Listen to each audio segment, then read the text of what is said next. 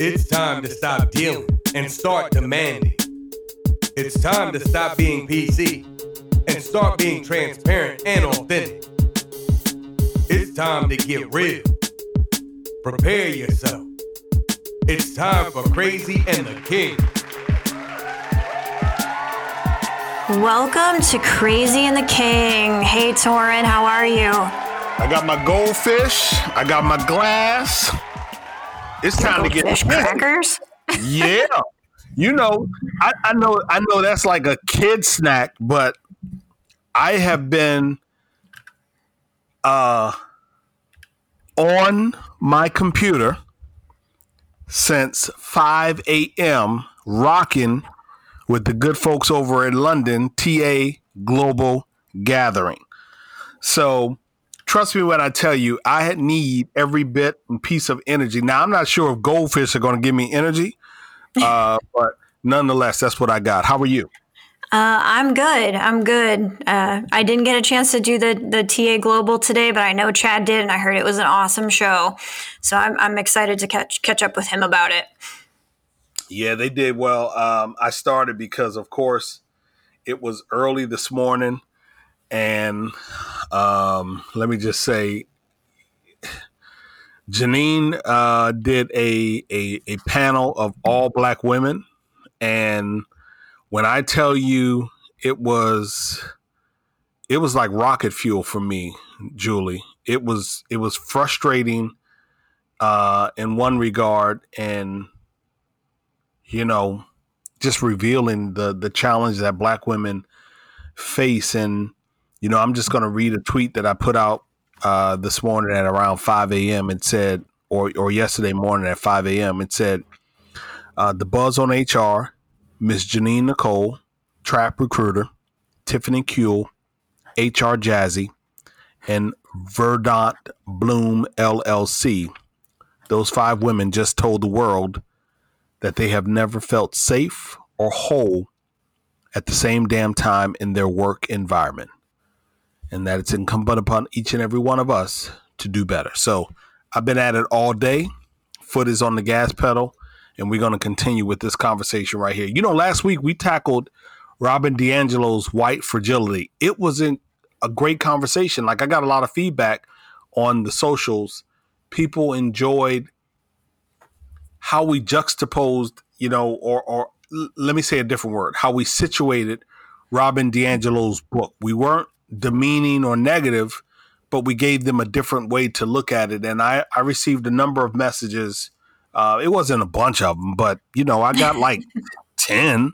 I got like 10 messages, and people appreciated how you and I situated her book. Yeah, that was a fun conversation, and I got the same reaction. And it's always just a good reminder that people want us to keep it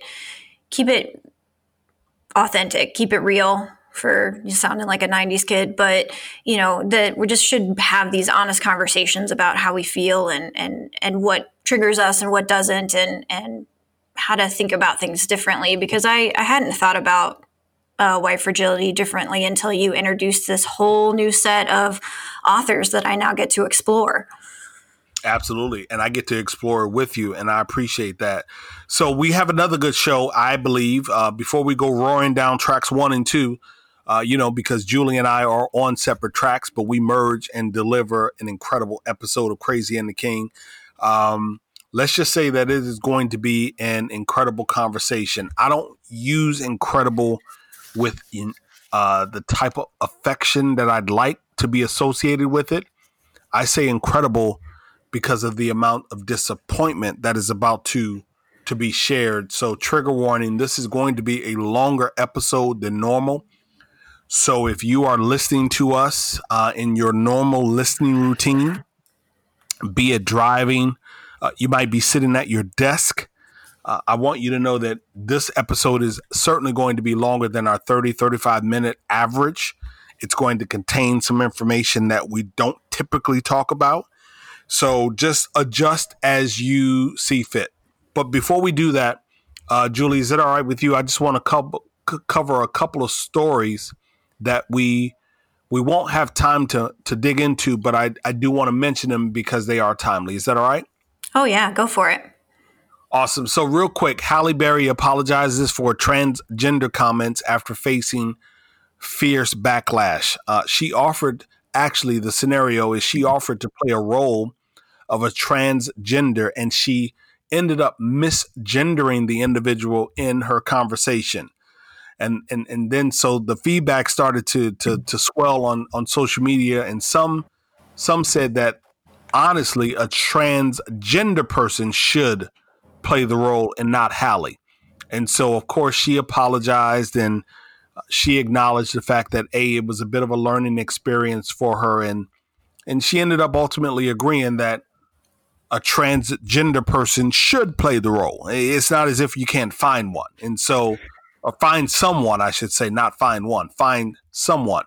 And then the other story that I think is wonderful is there was a leaked letter to the NFL by Native American leaders demanding that immediate action be taken on the name of the Washington Redskins.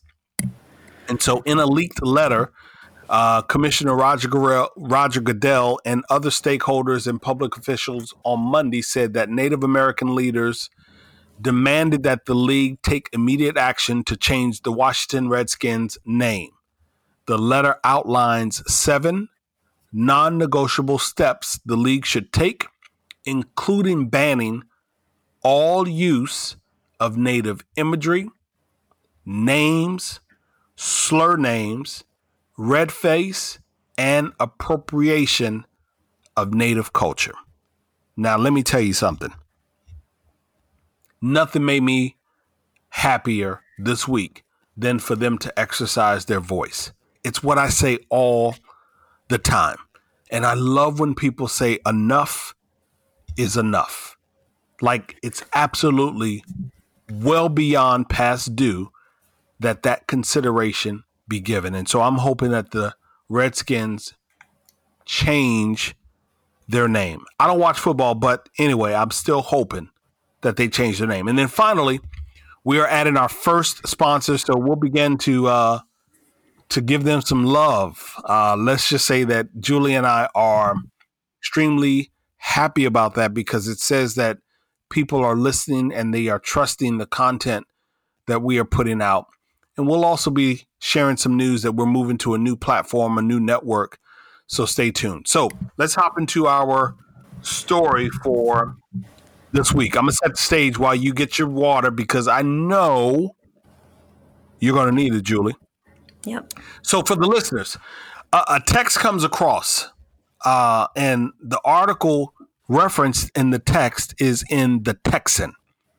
And the headline is Austin Hospital withheld treatment from disabled man who contracted coronavirus. The article is titled Austin Hospital withheld treatment from disabled man who contracted coronavirus. So I want to enter the story with a passage from the June 29th article in the Texan. It says, quote, on Saturday, when Ms. Hickson returned to the hospital, the nurse supervisor took her to see or to Mr. Hickson's room. It was at the end of the hall, empty and dark, with no machines at all for treating him. So, Julie, why don't we tell the story of Mr. Michael Hickson, a Black disabled father of 5? Yeah. So Tor and I have been talking a lot about how COVID is opening up a lot of eyes to what's happening for people with disabilities in the healthcare field, and specifically bringing forward states who put plans in front of Health and Human Services to release themselves and the hospitals from liability if they chose to not treat disabled people with significant comorbidities, or people who were unlikely to recover due to their age. And I got a lot of flack for it at at the beginning saying, well, HHS said that's not possible, and they denied those requests, so I just needed to not worry about it. And my comment back is this is the story that someone feels comfortable enough to write into a plan that's federally and publicly available, that they should be absolved if they choose to put eugenics or euthanasia into place during this pandemic. And we need to be responsive and enraged by the language, because it is going to result in the death of human beings with disabilities. And I caught this story on the Texan, and it just shattered me. It was so devastating. Mr. Michael Hickson, father of 5, he wasn't born with a disability. He experienced a cardiac arrest in 2017, and through that he acquired a brain injury. He became a quadriplegic, although he could still move his arms and hands, and he became permanently disabled. And so, through this story, we're going to be able to hear specifically from Michael's wife, Melissa, who is a champion, and we're going to play some parts of the conversation she and I had throughout the pod, and who better to tell his story than Melissa. And I want to start, if it's okay, with just a little bit of Melissa about their love story and how Michael felt with his family. Yeah, and before we get to that, I just want people to understand, what we are doing. What we're trying to do is amplify the voice of what some would say are the voiceless. Many more would probably say those that, are speaking, but they're not being heard. They're not being given the respect of what it is that their life experience is. It's being discounted. Exactly. And when this story came across, when Julie shared the story, we immediately knew that it was something that we needed to spend some time on, and hence the reason why the episode is going to be a bit longer, because we just want to, we really want to do the story justice. And so, as Julie said, let's take a moment to give a listen to Miss Melissa Hickson as she talks about her love of Michael. So our story started back in 2002. We met. It was, and this is kind of old school, I guess, but it wasn't really an online dating service. This was like a phone kind of chat line. And so I was just about to close it out, and I got a message from him, because you could message each other when you're on there. And he actually messaged me, and he said, something to the effect of, he'd like to talk to me a little bit more, and I disregarded it, because I was like, I'm on here to get off of here, not to meet anybody. Okay, so I went on to check my messages and close out that phone service, and he messaged me again, and he was just like, okay, you ignored me the first time. What's going on? And so I thought, okay, he has a lot of nerve, first of all, kind of messaging me again and questioning what I'm doing. I was kind of intrigued a little. So he left his phone number. I called him. We talked. It was a great conversation, and every night we talked after that, every single night. So, we finally met at one point, and first date, I fell asleep in the movie theater. I fell asleep on his shoulder in the movie theater, woke up, his arm was around me, and the credits were rolling, and I looked at him so embarrassed, like, oh my gosh, I was asleep the whole movie? That's never happened before. And I was like, why did you let me sleep? And he said, well, I knew that you were tired, and I wanted you to sleep. And from that moment on, I knew that he was a keeper. I left that night feeling like I've met my husband. And wow. We have been inseparable since. 2 months after we met, we got married. And the rest is pretty much history. We moved a couple times, finally settling in Texas. his personality always has been one of which, like, he's always been happy, easygoing, really, really, really smart. That's one of the things that drew me to him, was the fact that he was so smart. He knew everything. He was a human calculator, very inquisitive, very just that kind of nerdy kind of like person that you just, that they just, you kind of hate them a little bit for being so smart, but then it's kind of intriguing a little bit because they know everything. But he was that right mixture of like just nerdy but kind of fun and laughter, and we joked all the time. We laughed and joked all the time. So pretty much his personality, he loved games, anything having to do with intellect. Like Sudoku was his go-to, solitaire, crossword puzzles. I mean, anything that involved anything like that but was a game, he was all about it. You always saw his phone in his hand playing a game, no matter what it was. He loves. There's something called Ingress, where it's like a scavenger hunt like type game with your phone, and he would get lost and play Ingress. We look up and say, "Where's Dad?" And we look, and 30 minutes later, he's walking up, still looking at his phone and just playing Ingress. So, but he was a family man. He loved his kids. All he ever wanted in life. When we first met, we talked about what we wanted, and all he wanted was kids and a house. That's all he ever wanted. And we came close a couple of times to the house part of it and just didn't make it, but we definitely can check the kid box. We did do that. But yeah, just really fun, easygoing, loving God, the smile that can light up any room. If you ask anyone who's ever met him, the first thing they'll say is his smile. He just had one of those smiles that just was inviting and loving and friendly, and a genuine heart for loving people and a genuine heart for loving God. And so that's the things that people need to know about him, that he was a really great person. He will be missed. What an incredible love story, right? I mean, those are the kind of love stories that we all dream about as little girls, and hearing how much Michael loved being a dad and loved taking care of his kids, and how hard he worked for them, and how, their dream really was to have that white picket fence and have all of those little babies be able to run around in that yard. And I thank Melissa for sharing that story.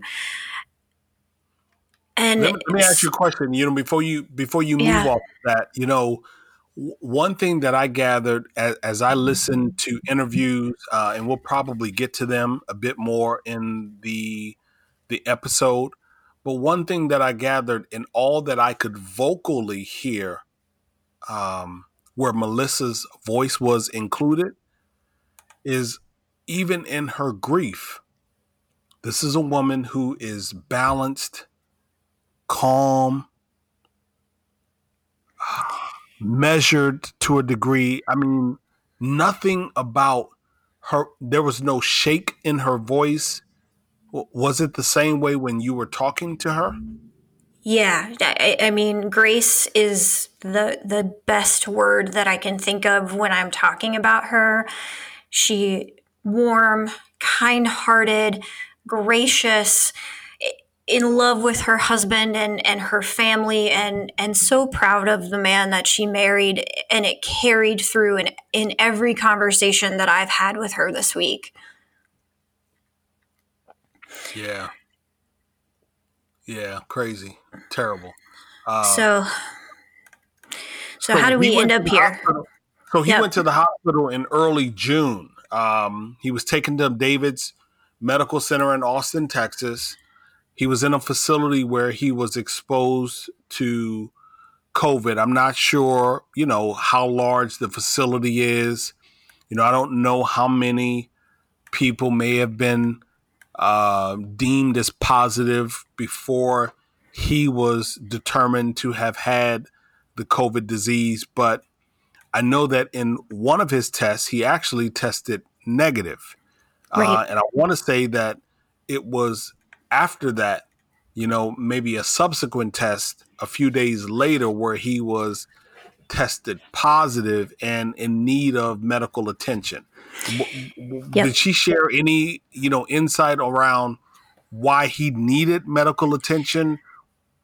Yeah. So, as you know, with the COVID virus, group settings, like nursing homes, rehabilitation facilities, those types of group settings, put people in extreme cases of vulnerability to exposure to COVID. And then on top of it, 99% of those individuals are also going to have comorbid conditions, or they're going to be older. And so Michael had a very complex medical history and a very complex set of medical needs following his acquiring his disability. And so when he tested negative after someone in his facility tested positive, everyone was feeling pretty good. But a few days later, he really started to exhibit the systems of some upper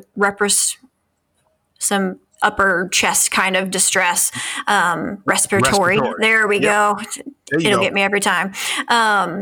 And so they tested him again and decided he needed to be admitted to the hospital. So they moved him to St. David's Medical Center in Austin. And he had some sepsis, some other infections happening, and he needed to be treated for COVID. So in no part of this story am I or we are dismissing the seriousness of Michael's medical condition and the seriousness of the attention that he needed to be able to beat COVID. But the good news is... Nor are we discounting the fact that he was alert, he was responsive, and he was in good spirits in the few times that he was able to FaceTime with his wife, Melissa. And I don't know if those FaceTimes occurred while he was in transition. I don't know if they were prior to him leaving the nursing facility and on his way to the medical center. I don't know if the FaceTime happened at the medical center. But the point that is important is, even though he had tested positive and they said he needed medical attention, it's important for you, listener, to know that he was alert, responsive, and in good spirit. Yes. She even mentioned that when they were FaceTiming, he said, "Oh, give me a kiss," and was kind of just teasing her and flirting with her just in his normal, Michael way, husband way. And so, serious in terms of getting him treatment, but something that she was starting to adjust to when you are a caregiver with someone with very serious, complex needs. And so, when she was able to go to the hospital and meet with the physician who was treating her husband, she recorded a conversation out in the hall with that physician. And just like the things that we're seeing in the Black Lives Matter movement, we would never hear this story if Melissa hadn't recorded this conversation. And we're going to play it for you. But when we do, I just want you to think about someone talking about your spouse or your child or your sibling in the way that this doctor speaks to Melissa. Yeah, but let me set this up. So the real conversation is coming from a YouTube clip, which we will put in the show notes. The real conversation is a bit more than 5 minutes. What we're going to share with you is a little less than a minute, if you will. But again, it's coming from a 5-minute conversation. And one part that I don't remember, Julie, maybe you can correct me. Is this her first visit to the hospital to see Michael after his transfer? And when I say hospital, pardon me, I mean St. David's Medical Center. Is this her first visit to him in St. David's Medical Center, or might this have been her second or subsequent visit? Do you know? So it's my understanding that this was her first visit, but I may be talking out of school, but I believe it is. That's fair. So as a listener, we're going to play a little under a minute, but we want you to listen to the recording that Melissa Hickson captured with the doctor that is treating Michael at St. David's Medical Center in Austin, Texas. Have a listen. At this point, with the decision is, do we want to be extremely aggressive with his care, or do we feel like this will be futile? And the big question of futility is one that we always question. And the issue is, will this help him improve his quality of life? Will this help him improve anything? And will it ultimately change the outcome? And the thought is, the answer is no to all of those. But what would make you say no to all of those? Because as of right now, his quality of life, he doesn't have much of one. What do you mean? So because he's paralyzed with liver imaging, he doesn't have quality of life. Correct. Just let that sink in for a minute, right? The audacity and the arrogance, as that doctor says, Michael has no quality of life, and that is correct, that they will not treat him because he has a brain injury and because he's a quadriplegic. I don't know about you as a listener, and I'm many moons away from being a doctor. I'm many moons away from being a lot of professional people, if you will. But I gotta tell you, when I listened to the entire recording, I don't know if I can drive home the depth of what that made me feel. I said to the folks at Transform back in June when I spoke, I said, as black people, we have been hated and oftentimes hunted. And yet we've taught the entire world how to love.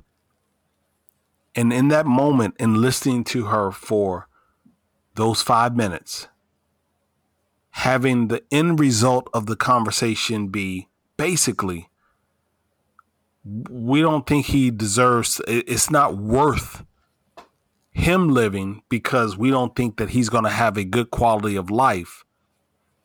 And they're making the decision in that conversation, and the way that she responded to that conversation, I don't know if I could have done that. Like, Julie, I just don't know that I don't know if I could have operated with that degree of measurement and resolve. I just don't know if I could have operated that way if it were a doctor talking about someone in my family. I'm just not confident I could. I am confident that I could not. And again, when you listen to the fullness of the conversation between her and the doctor, it's just that grace and that taking in the information and processing it and asking questions that needed to be asked, but with such grace and such a clear response that Michael's life did mean something and that there was quality to that life and to that family and what he means to her and to their 5 children. And, we asked Melissa to tell us more about what Michael was like after his accident and kind of the joy that she continued to bring to him. And even I read from social workers about how Michael had improved so much after his injury, and they had a much different take on Michael's quality of life than that doctor did. And we're not going to have time to play it all right now, but I did have a full 35-minute conversation with Melissa that we're going to release separately from this podcast. And you'll be the judge for yourself, right? You listen to her talk about what his life was worth and imagine what it was like to be on that receiving end. It's almost as if we need to take those 35 minutes and make that our episode for like a bonus, like we'll drop this EP as we normally would, but then we're going to put up another episode that only focuses on, Melissa Hickson's voice as it relates to her husband, Michael. We don't want to use past tense. We just want to keep it present because she's still in a moment and in a period of grieving. I'm sure the children right now are, just completely missing their father. I just can't imagine, not being here for my troops. I call them, Julie.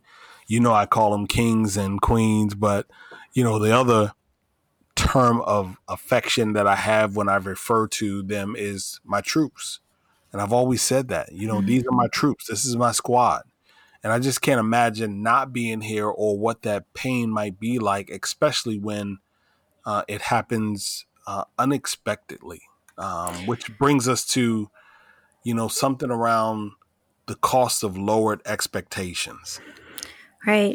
Torrin, we've talked about this, and I have this conversation probably once a week in my day life. And, our community and able-bodied people have set a lowered set of expectations about people with disabilities, what we can do. And the result of that, the way that you and I usually talk about it, is being minimized and devalued in the work setting, right? But it's also very evident, and in this case, it's the larger picture of people with disabilities being devalued by society. And when we allow bias and ableism to permeate our decision making about the value of another human being, we can't be surprised when we see that also creeps in to the people and the institutions who are entrusted to keep us alive. And this is evident of it. And I was also able to speak to the team at Texas Adapt. Real quick, who is Texas Adapt?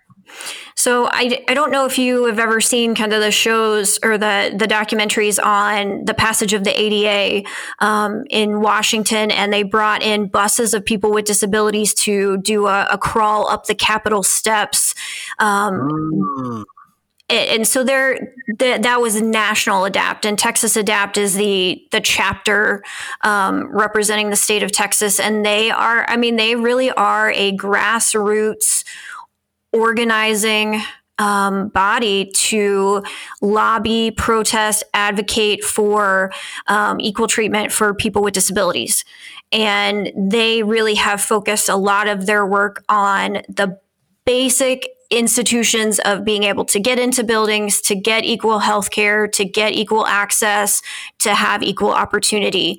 And so they actually held a protest for justice for Michael Hickson. And we were able to speak to David Whitty, one of their national organizers. And he really had a lot to say about how people with physical disabilities, especially complex physical disabilities, are treated and are fearful of seeking health care. In many cases, one of the individuals I spoke to from Adapt this week also told me about, she had a slip in the shower the other day, and she was terrified that she might have to go to the hospital. Could you imagine slipping in the shower and being afraid to go get your ankle mended up because you twisted it? Yeah. So you all, just so that you know, you can find them at adaptoftexas.org. Again, it's adaptoftexas.org. In the group is also calling for Charles Laird, the CEO of St. David's of South Austin, to meet and to amend their triage policies to be more just toward people with disabilities. So Julie is right. They staged a demonstration on July 4th, which was Independence Day. Go figure. And not only did they stage the demonstration, but they put a set of demands in front of the hospital, and so they are very serious about the work they are doing. The group that was out there consisted of more than 50 people who expressed a very clear passion. Thanks for sharing that, Julie. Yeah, no, and I think that we have to understand again that this isn't just a healthcare issue. This is a society that looks at people who can't work, who look differently, who sound differently, and move differently than the perfect model. Have less value and are less worthy of our time and our consideration. So let's go back to Michael's story, if that's okay. Yeah, so I think you have a clip. We have a clip from David Whitty, the national organizer, who had this to say about the impacts of COVID on healthcare for people with disabilities and how it is a wake-up call for the rest of us. Like, we all really need a wake-up call. DJ Sells, why don't you put in that clip for us? Right now, especially now that we have this opportunity for a spotlight on the disability community, we're trying to focus on that, and we're sorry for the way that Michael and his family were treated and are continuing to be treated. We know that other people have had similar experiences, and other people have had very different experiences. The disability community should be outraged at this, but it really was just like this. This was the next thing that happened. First, they came for our ventilators, then they came for our beds. A couple of months ago, HHS and CMS had to issue federal guidelines on how to treat people with disabilities. We're not new. We've been here the whole time. Those guidelines should have been established a long time ago. So the need for federal mandates to tell states to not kill people with disabilities, that's the message. That's what people are not focusing on, is that the feds have to come in and say, don't kill people with disabilities. Right. That's just wrong, that should even be necessary. And so, David said it so nicely, right? Good luck with getting the healthcare that you need in a system that is short on resources, short on access, and has to make decisions about what's best for you under incredible strain. And so if we kind of go back to, with that mindset, Michael coming into the hospital, his doctors deciding that they are not going to treat him. Within, I want to say just at about 48 hours, maybe a little bit less, Michael was transferred to a hospice unit. And in a hospice, if you're not familiar, is where a person who's dying goes to be cared for in those final stages of their life. Very important people and precious people who do that work. So Michael was transferred after they chose to not provide him care for the coronavirus. And they sedated him and withdrew both his nutrition and his hydration. And he died 6 days later from complications of the coronavirus. And it would have been easy for us to just simply say that he died. Like, we could have started the segment with something so forward, so abrupt, so direct. We could have done that. What we wanted to do was to include a bit of context that helped shape a bit of who he is from a human standpoint. We didn't want him to be another casualty, another number of COVID, or just another casualty number of COVID. We tried to use the first portion of this episode to humanize who he is, who his wife is, his 5 children. We even tried to give a bit of context around the apparatus that is in that ecosystem. The healthcare nursing facility, if you will, the healthcare medical center. And now we'll get into, I guess, some of the professionals that are responsible for the outcome of Mr. Michael Hickson. Yeah, so when I read the story in the Texan, I reached out to the media, the contact us for St. David's, and said, hey, we'd really like to get a response from you. The statement that you gave after the death of Mr. Hickson was not enough. And here are some questions that we're specifically interested in you answering. And what we got back was a 2-page statement, which we'll post on our Facebook, and we'll also link to in the show notes, from Dr. DeVry Anderson, who is the chief medical officer at St. David's. And Dr. Anderson put out a strong statement. And he says in it, some people want the public to believe that we took the position that Mr. Hickson's life wasn't worth being saved. And that is absolutely wrong. It wasn't medically possible to save him. Why? I don't know, because his life didn't have value, right? I mean, and that's the thing is he goes into great detail about how sick Mr. Hickson was and about the complexity of his situation.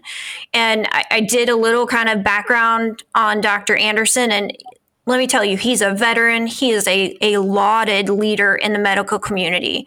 But what he's asking us to do in this statement is not to believe what our ears heard on the tape. On the 5-minute conversation that Miss Melissa Hickson had with the doctor responsible or leading the treatment for Mr. Michael Hickson. And what we will share with you are that ethicists and disability rights activists have expressed grave concerns with how that treatment has been not only deployed, but how they arrived at a solution of finality as it relates to the life of Michael Hickson. So yes, there most certainly is a bit of uproar at this particular point. And it's not just coming from lay people like Julie and I in separate states that have nothing to do with Texas. It's not uproar coming only from activist groups like ADAPT of Texas. It's coming from a variety of people. If you go out and Google Mr. Michael Hickson in this scenario, it has been picked up by news outlets. It hasn't been shouted enough from the mountaintop, but it has been picked up by a number of people in the sense of something ain't necessarily right in this story. Would you agree, Julie? Oh, yeah. And if you read the 2-page statement, which I hope that you do, you'll see that, nowhere does Dr. Anderson address the ableist language and the demeaning tone with which the physician on his staff spoke to Melissa Hickson. Nowhere does he acknowledge the need to ensure his staff recognize and manage their bias in the treatment of disabled human beings. He spends a lot of time talking about himself and his staff and, how they hurt when someone dies.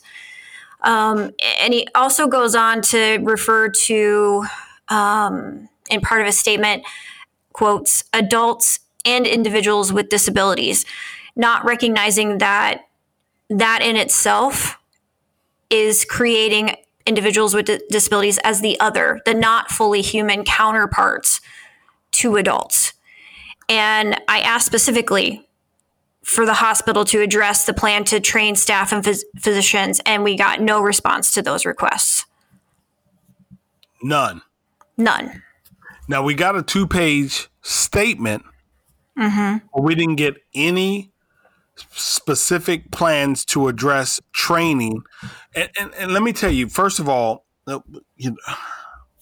I struggle with this. I struggle in the sense that I know that there's value in certification and training. I want to be responsible in my statement. I want to be responsible because we have a budding podcast, and I don't want to do anything that or say anything that brings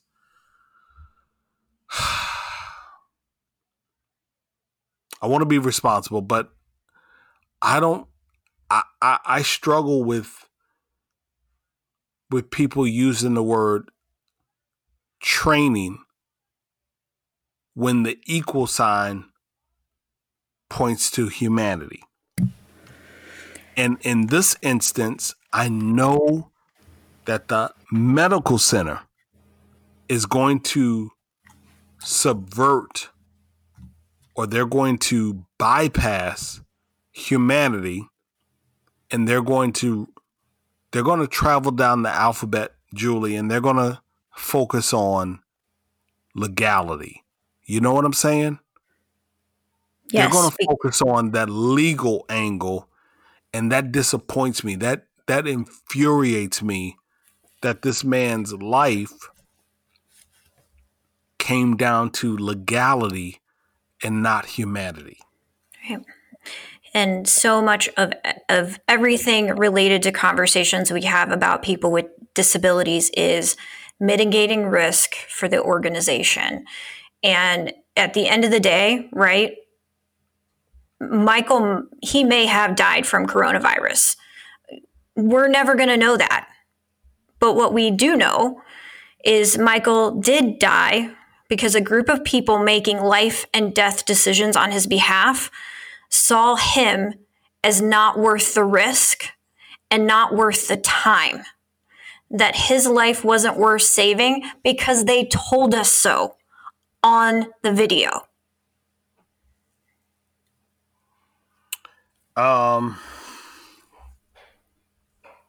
So that brings up that legal issue that I mentioned a moment ago. They did tell us that on video, Julie. But we got to be fair and balanced, as one faulty-ass network would say. This comes down to guardianship. Yeah. And I got a question, and I won't necessarily pose it now. I'll let you set it up. But from a legality standpoint, this comes down to guardianship. And I'm just, listen, I can't even hold water. I can't hold it. I am struggling with why the wife, I mean, last time I checked, that's spelled W-I-F-E. I am struggling with why the wife does not have guardianship. But why don't you set it up? Yeah. So this is where the story is bad enough, and then we do part 2, right? So what we know right now is what has happened to Michael Hickson and the result of his passing on his family, including his wife and children. The next piece is the guardianship issue. And if you read the article in the Texan, the statement from Dr. Anderson, nearly every conversation mentions very specifically that Melissa is not Michael's legal guardian at the time of his death. And so let me give you kind of the short order on what happened here. Freaking baffling. Like, it is. Just even hear you say that. The wife is not the legal guardian, but go ahead. So when someone becomes incapacitated, generally speaking, the parent, if they're a child, or the spouse, if they're married, becomes the legal guardian. And then at some point, once you have stability, kind of in the situation, you file to take that temporary guardianship and make it permanent. And this is kind of just all the legalese of having to go through this process with the court. And so Mrs. Hickson was provided temporary guardianship. She was Michael's guardian for, I want to say, well over a year when he became incapacitated. And at some point that temporary expires and then is made to permanent. Well, what happens is people in the individual's life, so in Michael's life, are able to say, well, I might want to be guardian. So I can go to the court and say, hold on, instead of Melissa, make me the guardian. And so during this time, and actually I read through about 3 or 4 court filings related to this conversation. Melissa's sister-in-law had the opportunity to waive her right to guardianship, but she chose not to. And she decided that as a physician, she would like to be Michael's guardian. And so when it becomes contested in the court, what has to happen is an investigation to determine who's going to give some recommendations about who's the best guardian for Michael in this case. And this is not a new story, right? When someone becomes older or they become incapacitated, family issues come to light, right? And people are very protective of their loved ones and generally speaking are going to feel like they're the best one to make that decision. And so as the court went to figure this out, what they do is appoint a temporary guardian.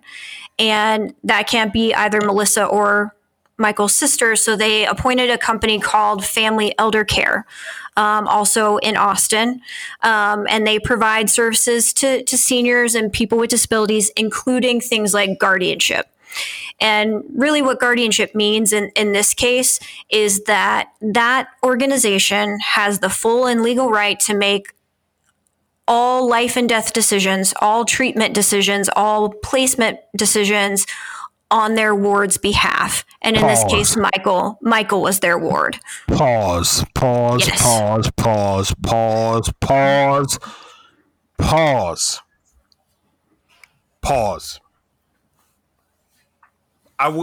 There are times when I wish we were on video. Pause. So what you are telling me, and I'm saying this from a position of naivety, you're saying to me that in this experience, legally, they said we're not going to grant guardianship to the wife or the sister.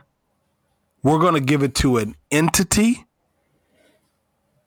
Yes. And so you're saying this entity.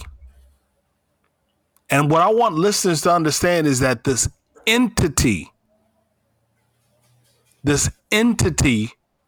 had the ability to say, you know what? Nah, we ain't going to feed this month. We ain't not going to feed them. I almost said it, Julie. I caught myself. We're not going to feed them. We're not going to care for them. If you go back to the top, let me scroll. The statement was his room was at the end of a hall, empty and dark, with no machines at all treating him.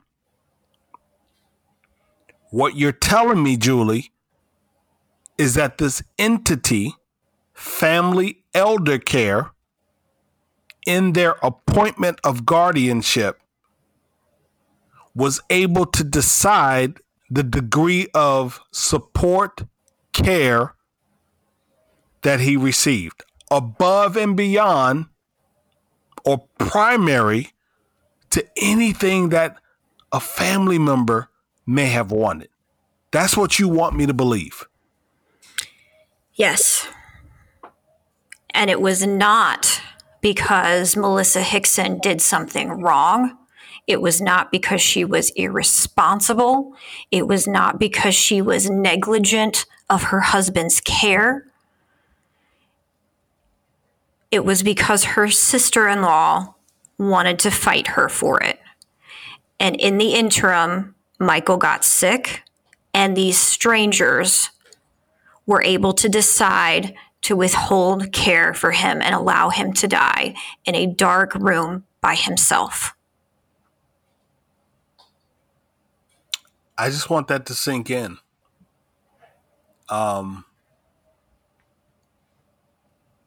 Because when I think about, individuals that are battling, the various issues that they have,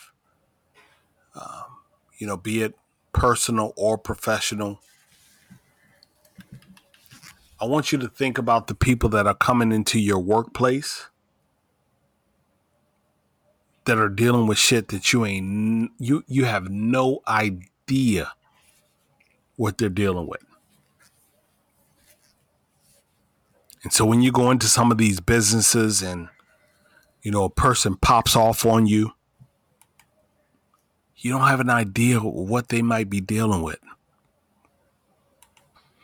When a person can't meet a particular deadline, you don't really have an idea of what it is that they might be dealing with. When a person's level of contribution drops below what you deem to be of value, I would encourage you to ask them, is anything happening? Is there a reason why you have, fallen behind? It's not normal, Julie, for you to perform like this. Is there anything that I can do to, versus you penalizing them, punishing them, being prejudiced towards them? You don't have an idea of all that they are going through. And I'm telling you, as I listen to the story, read the reports, listen to video, audio, I'm just amazed that Miss Melissa Hickson has shown up the way that she has shown up through this particular story. And I promise you that, Julie and I, we wanted to do everything that we possibly could and within our scope. We're not investigative journalists. And shout out to you, Julie, because when I say that you grabbed the story and you have done research that I would not have even thought to do, I've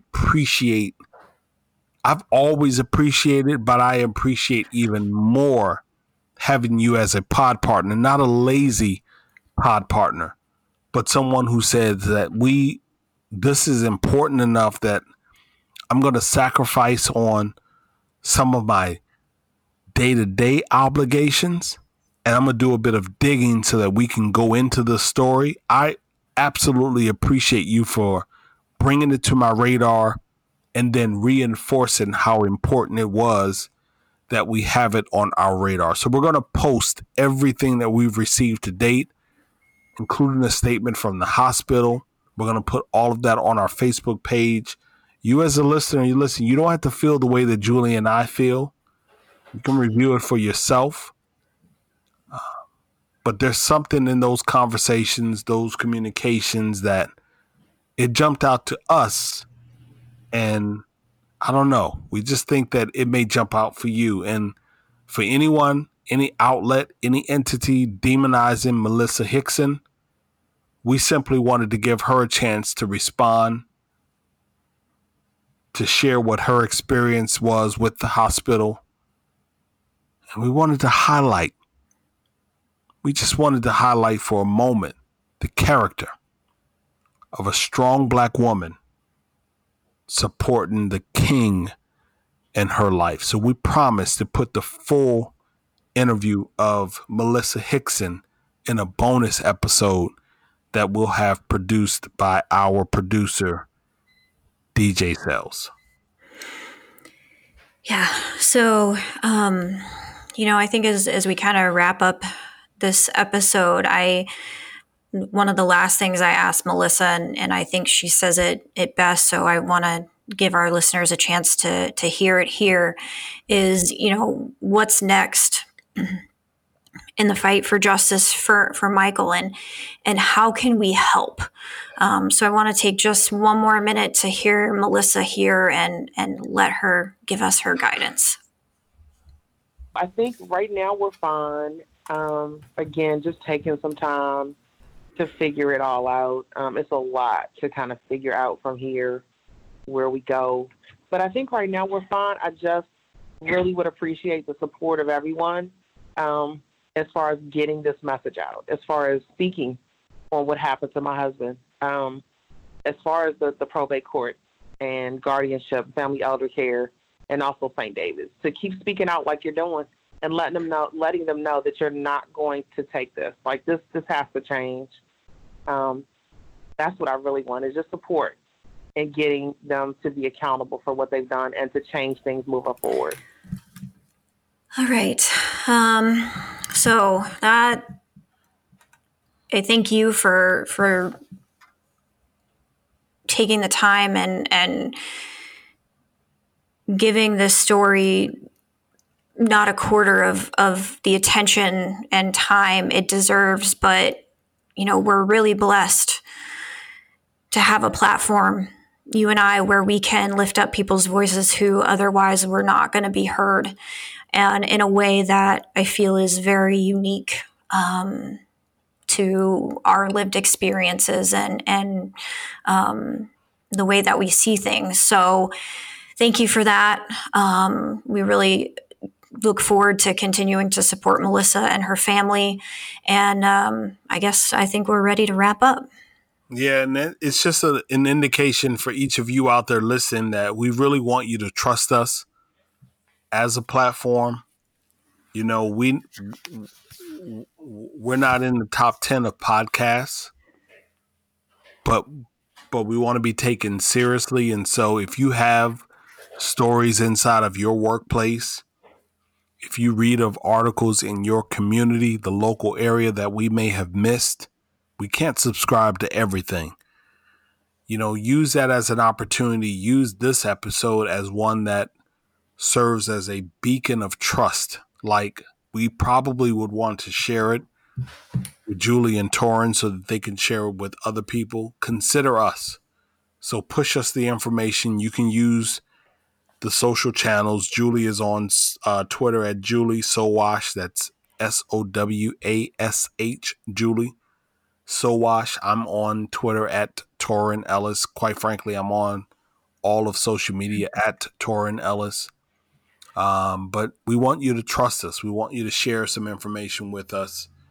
This was a very important episode for us. Quick mention, Not Dead Yet is a national grassroots disability rights organization or group that opposes legalization of assisted suicide and euthanasia as deadly forms of discrimination against old, ill, and disabled people.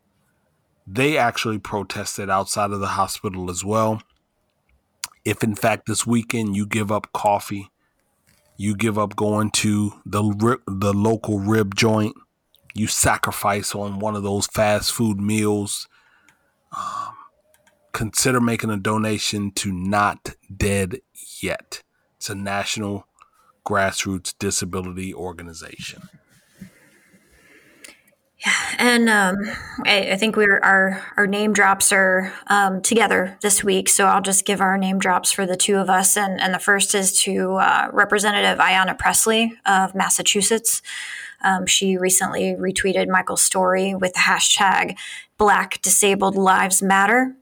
And it was really after that we saw some of the national orgs like WAPO and New York Post pick up the story. And finally, to Melissa Hickson, who I don't know how she could not be our name drop this week. She's a true champion. She was a true champion to Michael, and one of the kindest and warmest people I've had the opportunity to speak to. And I don't think this is going to be the last that we've heard of her voice. I think she's going to have a growing place in our world of advocacy and diversity and inclusion, and we're excited to help support that. And they also have a friend of Melissa's who's created a GoFundMe page to help support her and her children. If you go to GoFundMe.com and search for Hickson, HICKSON Family Fund, you'll be able to find this. And hopefully, if you've got some extra dollars and you're able to help support this amazing family as they are transitioning to a new normal.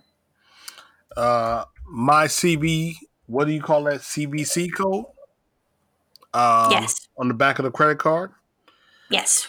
I'm actually typing mine in right now. So I just want listeners to understand. You hear that? Can you hear that drop? Can you hear that drop? Yep. That drop? Yeah, I'm pulling out my credit card and I'm dropping my CVC code in right now. I'm making a donation to Miss Melissa Hickson, not because I want you all to clap for me or salute me, but I really, really want to see her family move through this period. And it's my little contribution that I can do based on, I want to say, the hurt and the disappointment that I felt as we covered this story. And so because of that, I'm just simply going to say Julie and I were ghosts. See ya.